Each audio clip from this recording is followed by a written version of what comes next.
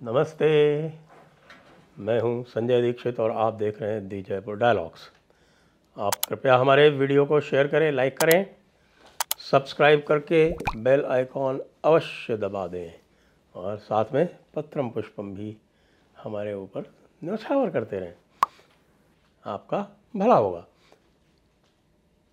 बात करते हैं अवतार सिंह खांडा की। ये कौन है? यह अवतार सिंह खांडा वो है जिसने भारतीय हाई कमिश्नर से तिरंगा उतारा था। और याद है उस समय क्या कहा था जयशंकर जी ने, जो आप देख रहे हैं इस समय। उन्होंने कहा था कि ये वो भारत नहीं है जो ये सहन कर लेगा कि तिरंगे को नीचे उतार दिया जाए, नीचे गिरा दिया जाए, उसका अपमान कर दिया जाए। लेकिन कुछ खालिस्तानियों की तो ये समझ में नहीं आता। ये खालिस्तानी हैं कितने से, मुट्ठी भर हैं। और ये जगह जगह रेफरेंडम कराते घूमते हैं। कहाँ कराएंगे रेफरेंडम? कराएंगे ब्रैम्पटन में, और कराएंगे जाके कहीं मेलबर्न में। और जब उसके बाद ऑस्ट्रेलियन सरकार ने उनके सारे रास्ते बंद कर दिए तो वो न्यू साउथ वेल्स और साउथ ऑस्ट्रेलिया के बॉर्डर पर कहीं जाके कोई ग्रिफिथ नाम की एक छोटी सी जगह है, वो वहाँ जाके नाटक करते हैं। और तो अब कुछ बचा नहीं है इनके पास में। खालिस्तानी कहते हैं ये अपने आप को। लेकिन अवतार सिंह खांडा का क्या हुआ? अवतार सिंह खांडा की अस्पताल में मृत्यु हो गई और ये कहा जा रहा है कि भाई इसको जहर दे दिया गया। तो सवाल ये पैदा होता है, इसको जहर किसने दिया?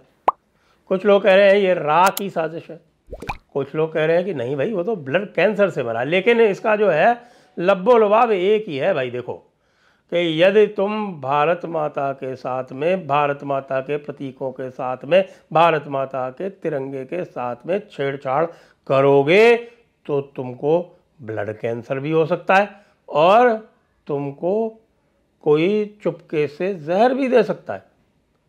अब रा वा की तो मैं जानता नहीं, और रा के काम राना में बहुत सारे लोग कहते हैं। आजकल पाकिस्तानी भी बहुत रा की तारीफ कर रहे हैं, कह रहे हैं रा की साजिश है। इमरान खान भी रा की साजिश है। और भाई इमरान खान के अलावा तो 5 आतंकवादी तो पाकिस्तान में मारे जा चुके हैं, वो भी गोली से। गोली से जब 5 आतंकवादी मारे गए तो पाकिस्तानियों ने ज़ोर ज़ोर से कहना शुरू किया कि रा की साजिश है। तो उसमें ये भी स्वीकारोक्ति थी कि उनकी आईएसआई जो है वो रा के सामने फेल है, क्योंकि वो तो भारत में कुछ कर नहीं पा रहे हैं। जो भी टूल किट चलाते हैं वो पकड़ी जाती है। यहाँ तक कि पहलवानों वाली टूल किट चलाई थी वो भी फेल हो गई। अब उसके बाद ये दूसरी, तीसरी, चौथी टूल किट चलाते हैं वो भी फेल हो जा रही है। अब एक टूल किट चला रहे हैं ये खालिस्तानी कनाडा में, और एक है वो गुरपतवंत सिंह पन्नू जो चारों तरफ ये रेफरेंडम कराते घूम रहा है। अब भाई गुरपतवंत सिंह पन्नू, ये देखो कि ये रेफरेंडम से कुछ नहीं होने वाला, लेकिन जान है तो जहान है। इसलिए इस तरह की हरकतें ना करो, क्योंकि कहीं भारत माता का कोई तीसरा नेत्र खुल जाए। आपको पता है ना कि भारत माता को हम देवी मानते हैं, तो देवी का भी एक तीसरा नेत्र होता है, और देवी भी जो है वो दैवी प्रकोप कर सकती है। तो जिस प्रकार से अवतार सिंह खांडा के ऊपर दैवी प्रकोप हुआ, तो भाई किसी और के प्रति ना हो जाए। हम तो यही कामना करते हैं। क्यों हम ये कामना करते हैं? हम तो यही हमेशा कहते हैं कि भाई धर्म का विकास हो, अधर्म का नाश हो, प्राणियों में सद्भावना हो, विश्व का कल्याण हो। अब तुम लोग जो है वो इस कर्म का जो पूरा का पूरा चक्र है, इस कर्म चक्र को बाधित कर देते हो, उल्टे पुल्टे काम करते हो। और उसके उल्टे पुल्टे काम करने के बाद जब कर्म फल तुमको मिल जाता है तब तुम्हारे लोग चिल्लाना शुरू कर देते हैं राखी साजिश, राखी साजिश। भाई ये समझो कि भारत की विदेश नीति जो है वो इस समय ठीक ठाक काम कर रही है। कनाडा में ब्रैम्पटन में वो परेड हुई, आपको ध्यान है, जिसमें इंदिरा जी को गोली मारते हुए दिखाया गया। अब ये सोचते हैं कि ये जो सरकार है भारत की, और डॉक्टर जयशंकर जो जिसके विदेश मंत्री हैं, मोदी जिसकी सरकार है, ये देखेंगे कि भाई अगर इंदिरा जी के साथ कुछ हो रहा है तो उससे क्या फ़र्क पड़ता है। नहीं भाई, वो राहुल गांधी नहीं है। राहुल गांधी के लिए मोदी का अपमान यदि विदेशी धरती पर किया जाता है तो उसके लिए ये पार फॉर द कोर्स है। लेकिन ऐसा जो भारत की सरकार है, जो मोदी जयशंकर का जो जोड़ा है, उसके लिए ऐसा नहीं होता है।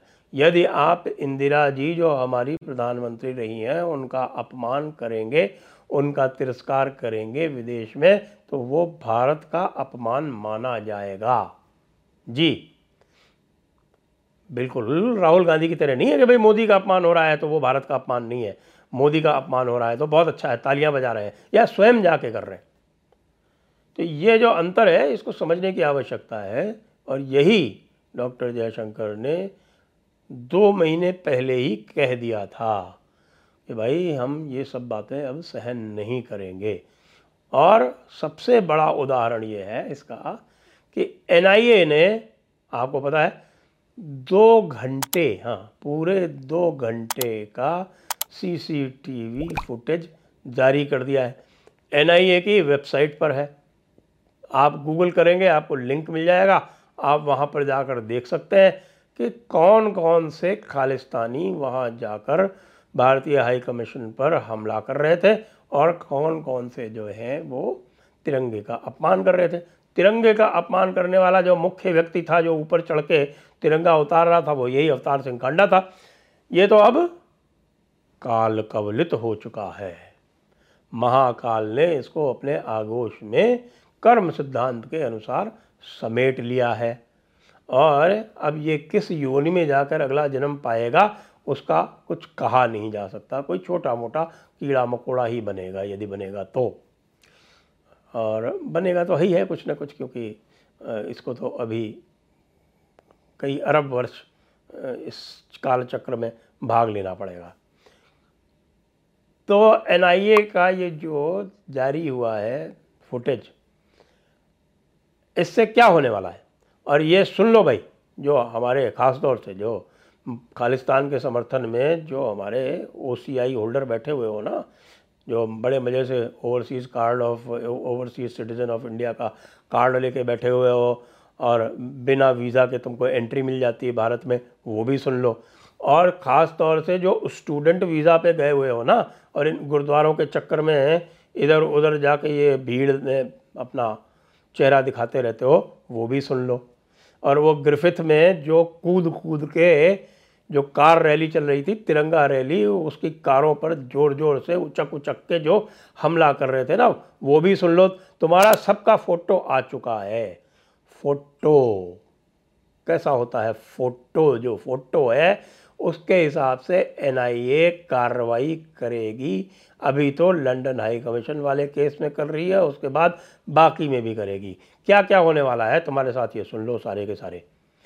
नंबर 1, यदि तुम ओसीआई कार्ड होल्डर हो तो तुम्हारा ओसीआई कार्ड होगा निरस्त। ओसीआई कार्ड के निरस्त होने से क्या होगा तुम्हारे लिए कि तुम बिना वीज़ा लगवाए अलग से भारत नहीं आ सकते।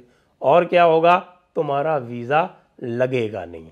तो भाई तुम जो है ये रेफरेंडम वहीं करते रहना जिस मोहल्ले में तुम रहते हो, और वहीं अपने घर के आगे लिख लेना खालिस्तान और उसको टेरिटरी ऑफ खालिस्तान घोषित कर देना, क्योंकि अब भारत में तुमको एंट्री मिलेगी नहीं ओसीआई कार्ड निरस्त होने के बाद। और जो भाइयों जो एनआरआई हैं, जिनके पास अभी भारत का पासपोर्ट है, जो अभी तरह तरह के फ्रॉड करके और असाइलम के लिए अप्लाई कर रखे हैं, उनका भी रास्ता बंद हो चुका है, क्योंकि भारत ने सारे देशों को ये लिख दिया है कि ये पूरा का पूरा जो असाइलम वाला मामला है ये कंप्लीट फर्जीवाड़ा है। सिमरनजीत सिंह मान ने जो बोला था वो आ चुका है पब्लिक में। उसने खुद ने उसके वीडियो में बोला था कि भाई मैं तो सिफारिश करके लिख देता हूँ, भाई वो खुद ही खालिस्तानी है, तो सबके लिख देता हूँ कि भाई हाँ इसको यहाँ खतरा है, इसको असाइलम दिया जाए। तो उसके बाद से ये असाइलम वाला रास्ता तो हो रहा है बंद। अब तुमको असाइलम मिलेगा नहीं। जो लोग भी भारतीय पासपोर्ट लेके और वहाँ या तो स्टूडेंट वीज़ा पे गए हुए हो या किसी और वीज़ा पे गए हुए हो, तुमको अब असाइलम नहीं मिलेगा। और यहाँ पर जब तुम्हारा नाम आ जाएगा इस तरह के कारनामों में, इस तरह की हरकतों में, तो तुमको वहाँ से डिपोर्ट किया जाएगा। और जब तुम यहाँ आ जाओगे भाई, तो तुमको यहाँ अरेस्ट किया जाएगा। ये अब क्लियर हो गया दोनों तरह के लोगों को। जो एनआरआई स्टूडेंट वीज़ा वालों को, उनको भी क्लियर हो जाना चाहिए। जो ओसीआई कार्ड होल्डर है उनको भी बिल्कुल पक्का हो जाना चाहिए। और जो ओसीआई कार्ड होल्डर जिनकी अभी ज़मीन यहाँ पड़ी हुई है ना, उसके बाद में फिर वो एनिमी प्रॉपर्टी मान के जब्त की जाएगी। ये सब अब बिल्कुल स्पष्ट हो जाए, क्योंकि अब जैसा कि डॉक्टर जयशंकर ने कह दिया कि ये वह भारत नहीं है जो प्रतिक्रिया नहीं करेगा। यह प्रतिक्रिया भी करेगा और यह तुमको सज़ा भी दिलवाएगा। जय हिंद, वंदे मातरम।